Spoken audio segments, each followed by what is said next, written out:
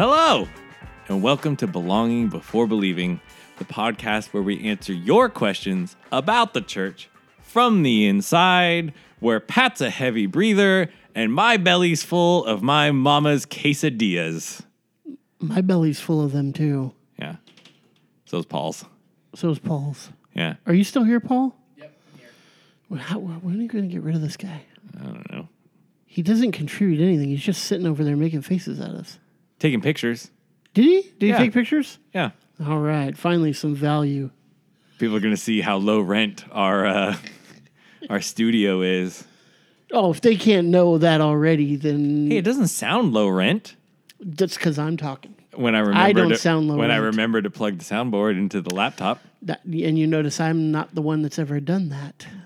because you wouldn't know where to begin. That's why I got you. Yeah. You make me look good. So Sound good. Pat's- Not look good. I look good on my own. Pat's a heavy breather because anytime he wants to get under my skin, he just. Hey, Brian.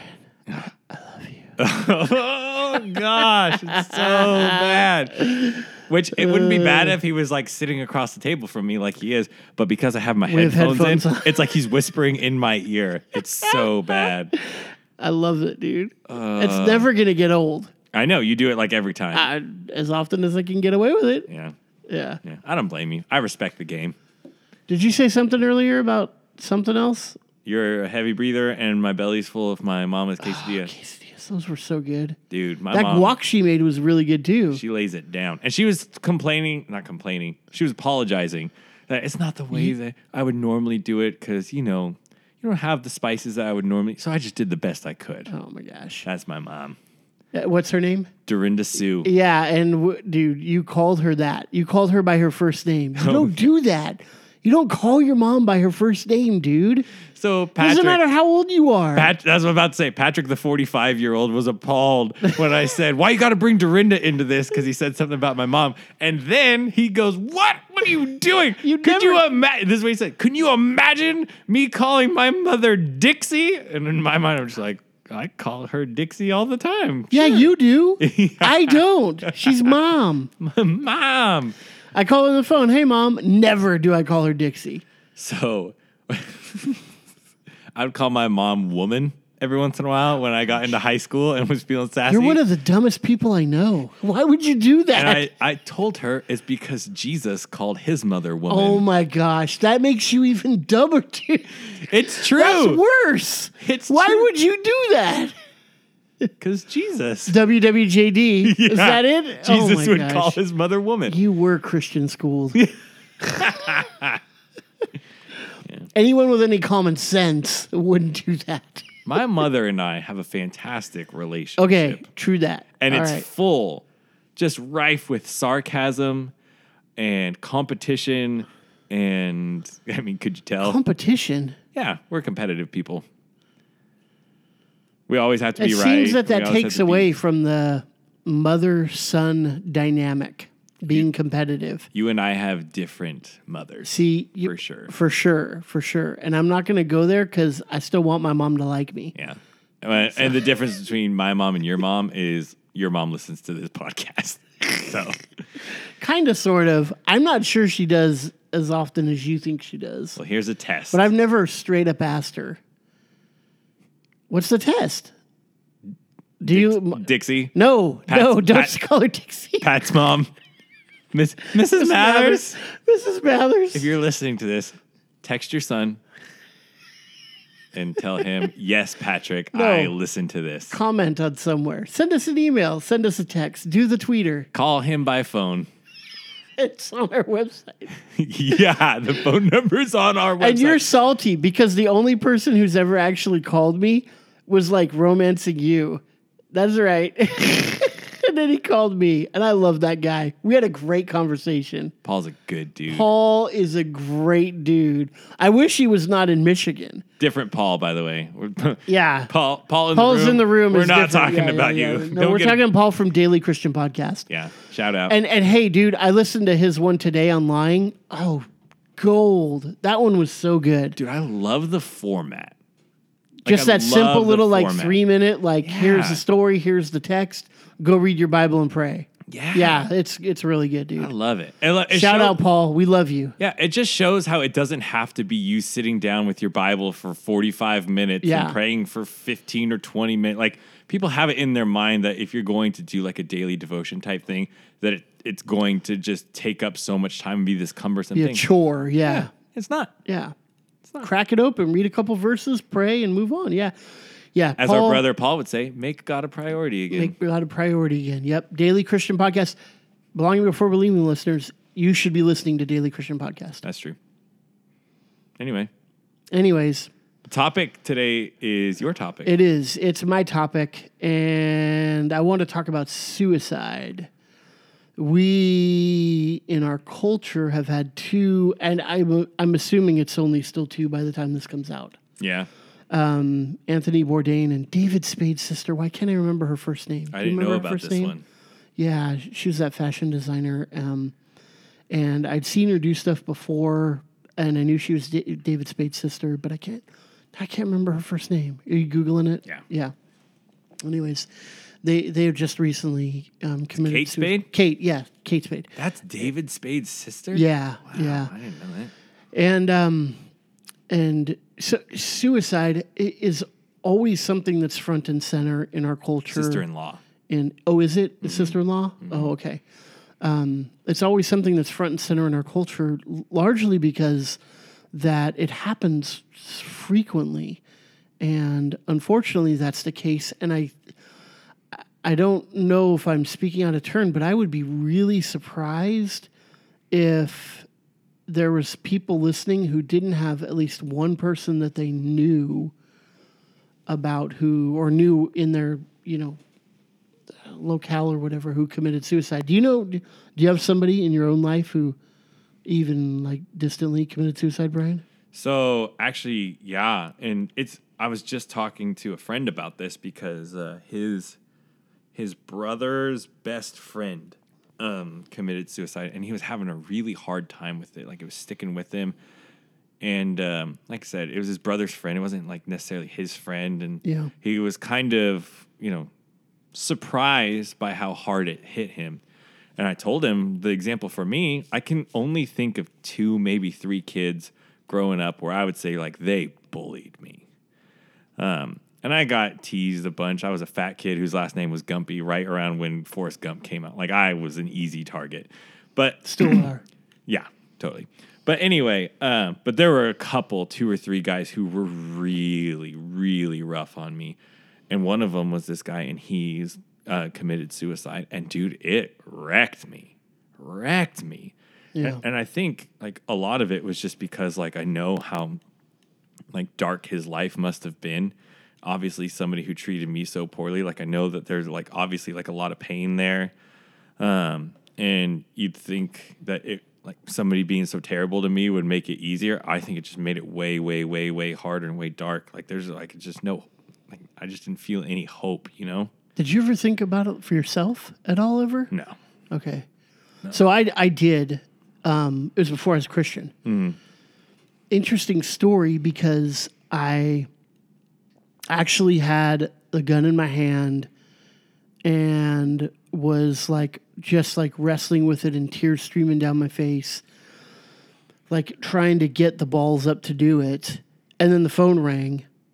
And I picked it up, and it was a Christian dude who I knew, and he just like out of the blue had called me like, hey, I don't know what's going on, but just, I felt like I should call you right now. What's going on with you? That's crazy. Yeah, and I didn't know what to tell him at that moment, so I just said, hey, dude, will you meet me at In-N-Out? Because there's an In-N-Out right around the corner where I grew up in Garden Grove, and we went over to that In-N-Out, and I just spilled my guts and started crying, and he prayed with me. I didn't become a Christian there at that point, but I had a dude who like listened to me, and clearly the Lord, had him looking out for me. I mean, our days are numbered, and my numbers weren't up yet at that particular time. And my wife has. I mean, she's really struggled. This. She's really struggled with depression, and we should probably do an episode on depression sometime. Absolutely. But she has really debilitating clinical depression to the point where For years, it's just been hard to get out of bed, and so she has struggled with that, and we've had lots of talks along those lines. Not recently, but we have had them. So it's something that I think about because I've not only contemplated it, but in my mind have been really close to it. My wife has contemplated it, and I've had friends growing up who did kill themselves. And so it's been something that's there. When I first became a Christian and I went to the Bible college I did, the president there, his son actually committed suicide. And he wrote a book about suicide in the church. And I think one of the stigmas that there is about suicide is that somehow if you do this, then you go to hell or purgatory or... but you don't get saved. No, I remember growing up, people talking like that. Yeah. And so I remember as a young Christian that was one of the very first things that was compelling to me to really study. And so I dug into the Bible and read and read and read. And in the Bible, there are 6 people who kill themselves. 2 of them are kind of insignificant. Well, nobody's life is insignificant. That's not fair to say. Biblically speaking, they aren't major players. The 2 other ones are Saul at the end of 1 Samuel and his armor bearer, the guy who was supposed to be his bodyguard. Saul at the very end of his life, he's in a battle and he's mortally wounded, and he asks his armor bearer to kill him so that it won't be that his enemy slayed him. And the armor bearer refuses to do it because if he kills the king, his life is forfeit. Mm-hmm. So Saul takes his own sword and falls on it and kills himself. And then the armor bearer there in that moment realizes that his life is forfeit anyway, so he kills himself. The Bible doesn't tell us what happened to either one of those people, or either any of those 4, I should say. There's an implication that Saul went to hell. Nothing explicit, though, so I certainly don't want to be explicit in it. So 4 certainly people, nothing that would say it was because nothing definitive. Well, and nothing about how it's because he killed himself. Right, exactly. Nothing but about that. It was before that where Samuel came back and it kind of implied that Saul had other issues. He had he had so many issues. Yeah. But there are 2 other people in the Bible that actually did kill themselves, and the Bible is very clear about what happened to them after life. The first one is Judas. He went out and he hung himself, and he hung himself from a tree, and apparently as he was dying, the branch broke and he fell down and the stone cut open his belly and his innards gushed out. Real gruesome kind of death. But he went to hell for sure. In fact, Jesus prophesied that was going to happen in John chapter 6, long before the crucifixion, long before Judas betrayed him. And it was because his heart just had never savingly believed in Christ. He had ulterior motives for being one of Jesus' disciples. But the other person that I have in mind that the Bible speaks about is Samson. There in Judges. And he has this, real Shakespearean kind of life. No kidding. And a good way of putting it. Yeah, he has high highs and low lows. And so at his height, he's super strong. He's a judge of Israel. He defeats the Philistines on several occasions. And then, of course, Delilah comes along and seduces him and finally gets the secret of his strength out of him after quite a while of asking and cajoling. And the Philistines cut his hair, where that was the source of his strength.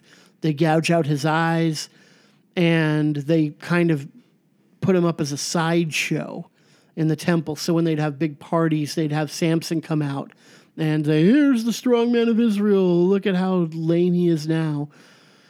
But his hair started to grow and his strength came back to him. And there at the end of his life, he has a young boy put him next to the 2 main support pillars there in the temple in Philistia. And he prays, "God, give me the strength here in my death." And so he knew he was dying. He was committing suicide by this act to pull the temple down upon himself and all that was there. And then the comment is that in his death as a judge, he actually defeated more enemies than he ever did in his entire life. And we know he's in heaven because the book of Hebrews chapter 11 tells us that he's one of the Hall of Faith members there. So even though he had committed suicide, it's not an unpardonable sin. It's not one of these things that if you do this, you go to hell. We know this from Samson's life. So we have these stories, these people who did these things, who committed suicide in Scripture. And so we have a definitive person who went to hell and a definitive person who is in heaven with the Lord. There's Samson.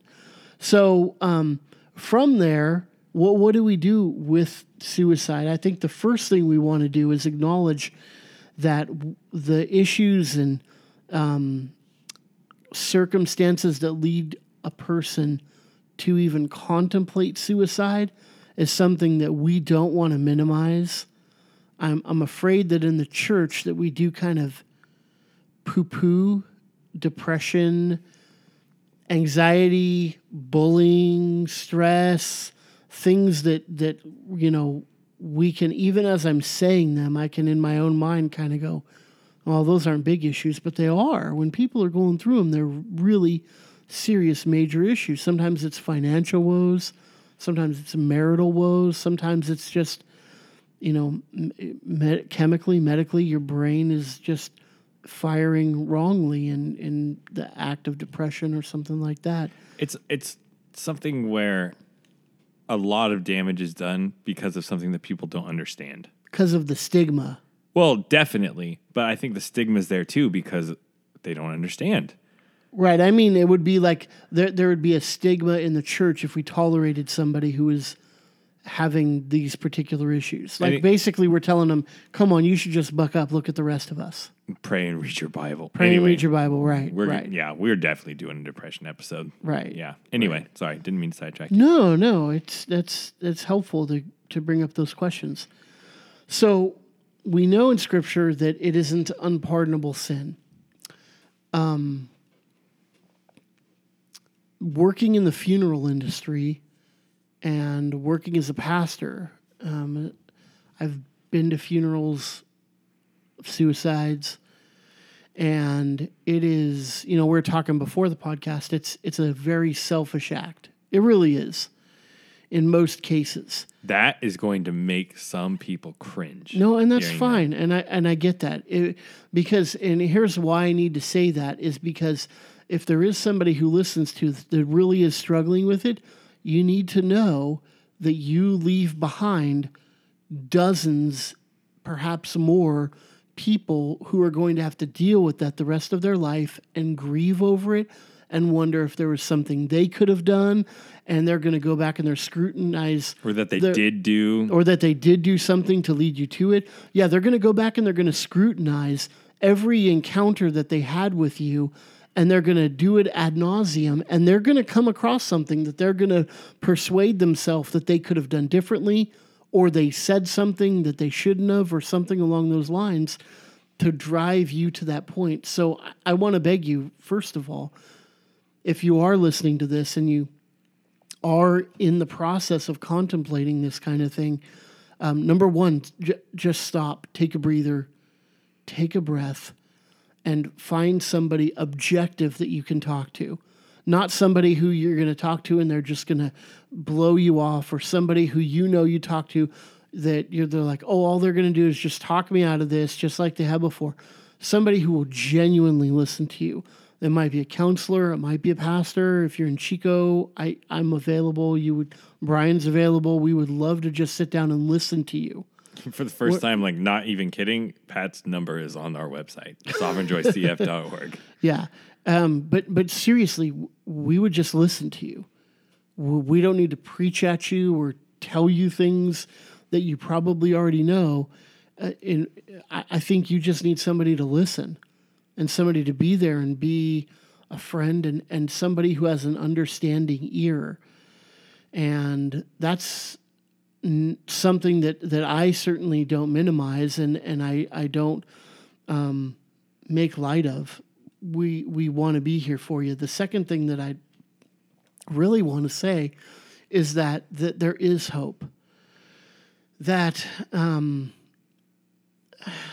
oftentimes these things do pass. And sometimes you need a strong support system around you to help you get through it. But this is not an end in and of itself. This is not the culmination of your life. That bad things have happened. Sometimes it's a response to a breakup or a response to some very critical things people have done. There's life beyond that.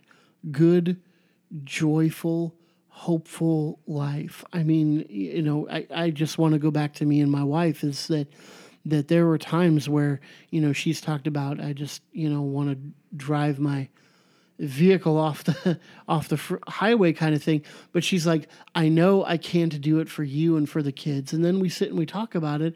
And then she's, thankful that she didn't, because there is life beyond it. And we've been married for, a long time now, and Lord willing, we'll be married for a long time more.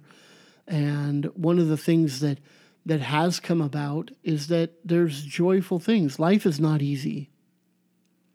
I don't want anybody to hear me saying that it's just easy, buck up, get over it. It is not. Life is hard. It's difficult. There's pain in this life.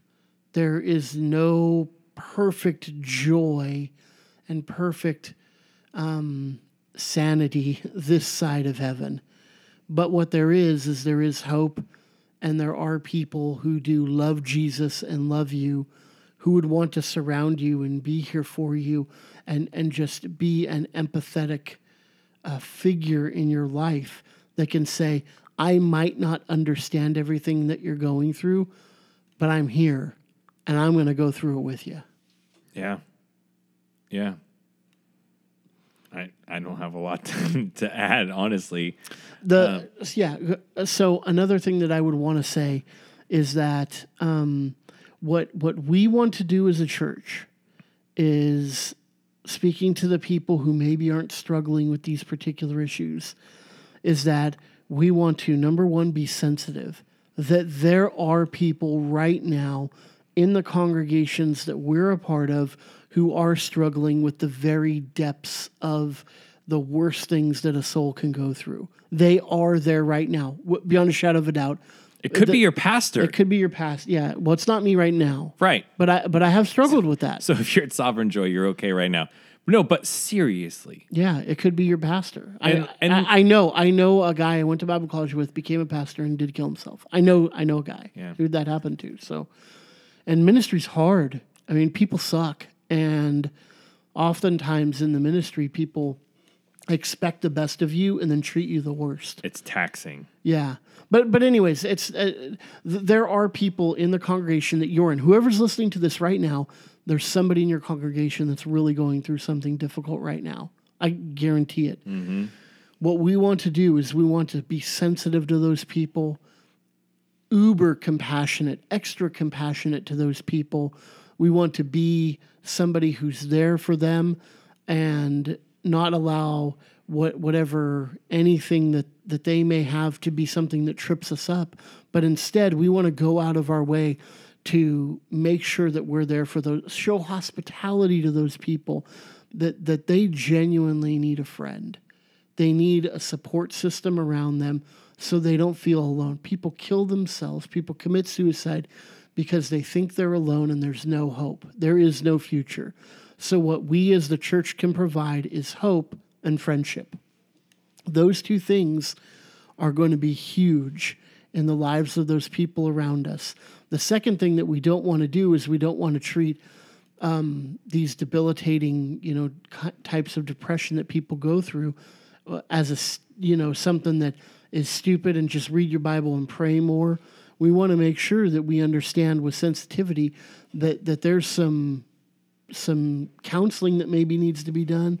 There's some medicine that maybe needs to be taken, but that we want to be there for them and help them get through it. Yes, medicine can be okay. No, it should be. It's just like, this isn't intended to be a depression episode, but when our body hurts, we take medicine. When our body's out of kilter, we go to the doctor. We don't have a problem with it in the church in any other way except mentally, which is wrong. It's wrong. It's sin for the church to think that mental illness should be healed by reading your Bible and praying. The mind is an organ just like the rest of our body. It can get out of kilter just like everything else. There's nothing wrong with taking antidepressants, with taking medication, with going to doctors that can help with those kind of issues. And we in the church need to acknowledge that, and we need to help people out and even point people in those directions where they can get the help that they need when they're struggling through these issues. We want to be there for people. We want, when people are in the depths and in the darkest place, when they start saying things that should cause us to perk up an ear and go, oh, what's going on here? To pull them aside and say, whoa, what are you saying here? What do you mean by, sounds kind of final, what you're saying. What we don't want to do is just just kind of go, oh, that's how they are. Oh, that's not that big a deal. We want to be sensitive to those times when people are saying those things that are the trigger warnings for something like suicide. And we want to take that with all the seriousness we can. And we want to aggressively be there for them, aggressively love them, have compassion, and help them through this particular issue, whatever it is. It's really hard not to turn this into a depression episode. There's like so many things I want to jump in and do that, but yeah. Well, go. Do you have a thought? I mean, we got a few minutes, right? I actually haven't looked at how long we've been going here. Oh. Yeah, we're still running a little bit short. I feel like we try to make things far too simple. That while we understand that there is absolute truth, that doesn't mean that human lives end up being black and white, and things are messy. And when you see a Christian who's struggling, when you see a Christian who is having these type of thoughts and are having these type of attacks, it can be easy to think, oh, well, you shouldn't be like that. You're a Christian. And that's because, like I said, we try to make things black and white. You're either suicidal or you're a Christian. Well, especially as Calvinists, I think we can go, why aren't you trusting in God? Why aren't you trusting in his, sovereignty in this? When in reality, we should be thinking God is sovereign even in this. God's permitting them to go through this, ordaining them to go through this. What do I need to do to go through them with it? Right. How can I be the best Christian I can be to help them get through this particular time that God is allowing them to go through to grow both of us together in this? Yeah. So I guess the one thing that I would... Do you think people are lazy and that's why they don't want to go help people? I kind of think that, but I don't want to broad brush. I'm sure that's some of it. Yeah. But that's for sure not all of it. Yeah. I guess while you're talking about sovereignty here, one thing that I would be able to contribute to this is that hardship is a terrible thing to waste. That's a great point. A terrible thing to waste. And so if you either are going through this right now, or if you're somebody who has gone through it in the past, like it was not in vain, it was not for nothing. You were going to be able to be helpful and minister graciously to people who are suffering in a way that I'm not qualified to do. And in a weird way, I may not have suffered in this way, but I have suffered in other ways where knowing that God is able and he's been faithful to use it for good has been something that has made it all worth it. That, makes it so that you can still say God is good because you see the good that can come out of such terrible things. Yeah. In the beginning of 2 Corinthians, it said, "Blessed be the God and Father of our Lord Jesus Christ, the Father of all mercies and God of all comfort. He comforts us in all of our affliction so that we may be able to comfort those who are in any affliction with the comfort that we ourselves have been comforted by God." For we share abundantly in Christ's sufferings, so through Christ we share in his comfort too. If we are afflicted, it's for your comfort and for your salvation. If you're comforted, if we are comforted, it's for your comfort, which you experience when you patiently endure the same sufferings we suffer. Suffering is, in all oddity of oddities, something that's precious to God, a gift from God. It causes us to relate to one another, to understand one another, and ultimately worship Christ better because we get to share in his sufferings. And he went through sufferings that we don't understand.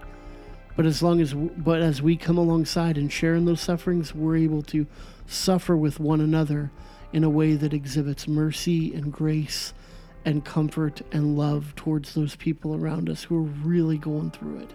It's never meaningless. Never. It always has value.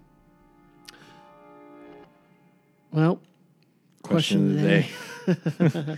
You want me to pick one? Sure. Here's a good one. What is the most beautiful place that you have ever been to? What is the most beautiful place that you've ever been to, Brian? The most beautiful place that I've ever been to. I'm trying to think of something in nature, but I'll tell you what. I've been here twice. The most recent time was with my wife. In Chicago, there's a long, long wait, and it's expensive to get to the top of the Sears Tower. It's actually called the Willis Tower now. So there's this other building that's like 5 stories shorter, and there's this sweet restaurant bar up there.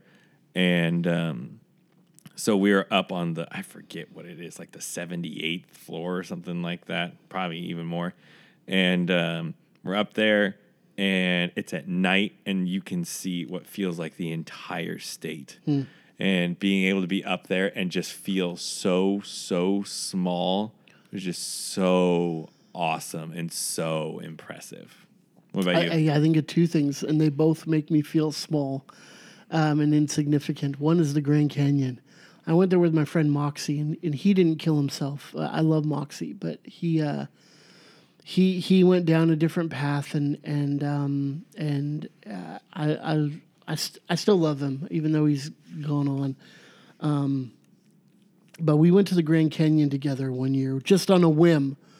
He's from Scotland, and he's like, I've never been to the Grand Canyon. I just said, let's go. And we literally just got in the car and went. It was fantastic. One of my favorite trips I've ever been on in my life. And we went to the Grand Canyon, and I remember both of us just standing there just in awe, feeling so utterly insignificant, just the beauty and the grandeur of the thing. And the second place that I felt like that, oddly enough, is in Israel. And we were in the Valley of Megiddo. And one of the guys we were with was like, this is where the last battle is going to take place. And I'm not there anymore. I don't believe the same theological eschatology that way. But anyways, I do remember thinking as I was standing there, this is one of the most beautiful places I've ever been. I don't know why everyone doesn't live here. It was so beautiful. In Israel. It's so beautiful. So beautiful. Anyways, listener, what's the most beautiful place that you've ever been to? If you're out there and you are having a hard time, you're going through it, and you're feeling these things that you are just completely alone, we believe that you belong.